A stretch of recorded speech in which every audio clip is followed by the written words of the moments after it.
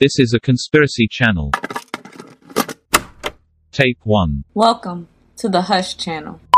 Located at 1114 Fountain Drive, Atlanta, Georgia, is a small, cozy brick house constructed in 1945, which initially had 3 bedrooms and 6 rooms total. In the fall of 1987, 1114 Fountain Drive had been occupied by Willie and Minnie Clyde Winston for 22 years. Minnie was 77 and William was 79 years old, and they had 3 adult children. Minnie spent most of her days taking care of Willie, who was poor in health due to his failed kidneys, due to which he underwent dialysis regularly. On the evening of Tuesday, September 8th, Minnie finished cleaning the house and the Winstons locked their doors and set the security alarm around 9:30 p.m. Minnie assisted Willie with getting ready for bed, got her bedtime clothes out, and began running a nice hot bath for herself. Minnie was soaking in her bath for what must have been around an hour, just decompressing from the day. And at around 11:30 p.m., Minnie would step out of the tub like usual, except there was something wet underneath her foot. And not like water wet, something much slicker, stickier, thicker. She could feel it between her toes. It did not feel like water. It felt weird. She immediately looked down to see what was going on, and what she saw was something crimson red that was seeping through the bathroom tile like sprinklers. It was like something out of a nightmare or horror movie, except Winnie initially just assumed that something must have bust and began calling Willie's name, and naturally tried to get the substance off her foot by using the bath mat. But it was too soaked in the substance itself, so Minnie hurriedly rushed to get from inside the bathroom and out into the hallway into the bedroom to tell Willie. But to Minnie's dismay, the substance was everywhere. It was in the hallways, the kitchen, the living room, the bedroom, the basement, the crawl space, all the floors and all the walls, drenching the living room area carpet, seeping through every single crack and crevice of the residence. This was not the result of pipes bursting. The substance was not muddied water. It was blood. Blood coming out of absolutely nowhere. The house itself was bleeding. She ran to Willie and they called 911, and both the EMTs and the police were in obvious shock. They looked at Willie and they looked at Minnie and realized neither of them were bleeding. Willie even verbally told them in a panic that he was not bleeding, his wife was not bleeding, and nobody else was in the house. The police began investigating and saw that Willie was right. Nobody else was there. The alarm had not been triggered. No crime had been committed inside the house. No bodily remains were present. There was absolutely no explanation for where all the blood was coming from. Hemodialysis is a machine that removes blood from your body and filters it through an artificial kidney called a dialyzer, then returns the clean blood to your body. It is a 3 to 5 hour process that can be done at a hospital, dialysis center, or at home. Upon further analysis, lab tests were ran on the blood seeping through the surfaces of the Winstons' home. The blood was type O, and both the Winstons had type A blood. The blood did not come from the malfunctioning of dialysis equipment. It was virtually impossible anyways, as there was just way too much of it, and it was absolutely everywhere, just bleeding through continuously. There was no way that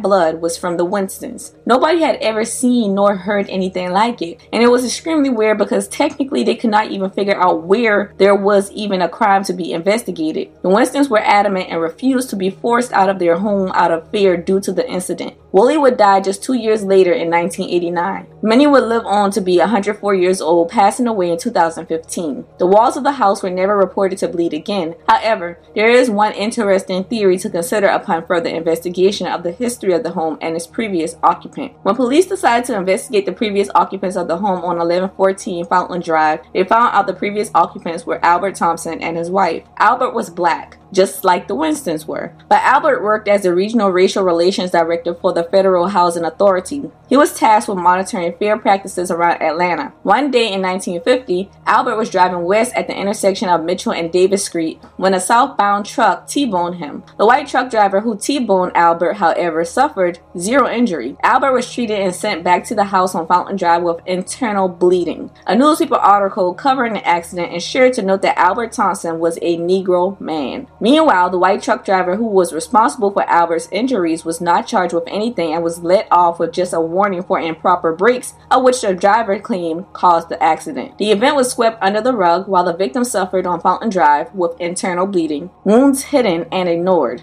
Albert would eventually die from internal bleeding. Some believe the house bleeding was connected to Albert's fate. as the blood appeared to the Winstons when the anniversary of the car accident and Albert's death on Halloween were less than a month away. TrulyAdventure.us tells the following about an incident that occurred just days before the blood began to run in the Winston residence, where less than half a mile away, a white Fulton County deputy was looking to serve a warrant on a black suspect. The suspect fled. As the deputy searched, a car was driving in his direction. The deputy opened fire, striking the black driver, Lamar Montgomery, 19 years old, in the head. The car crashed into a brick wall, shattering windows in a building. Neither Montgomery nor the others in the car had been suspect for whom the deputy had been searching. Montgomery was taken to Grady County Hospital, the same hospital that Albert Thompson was rushed to years earlier after his car collision, the same hospital that neglected his injuries and sent him home with internal bleeding, of which he later died. The deputy claimed that Montgomery had tried to run him down with his car, but the sheriff's department found that at least one shot was fired after the car had already passed the officer, piercing the back windshield. Montgomery, meanwhile, died inside the hospital. The shooting and the outcry that followed were part of a very familiar and tragic pattern. The capital of Georgia, Atlanta, shimmers with tall skyscrapers that disappear into the clouds. But below, the facade of innovation and diversity is a history of anger and violence towards the black community. In fact, 81 years prior to the Bleeding House incident, for 2 days starting on September 22,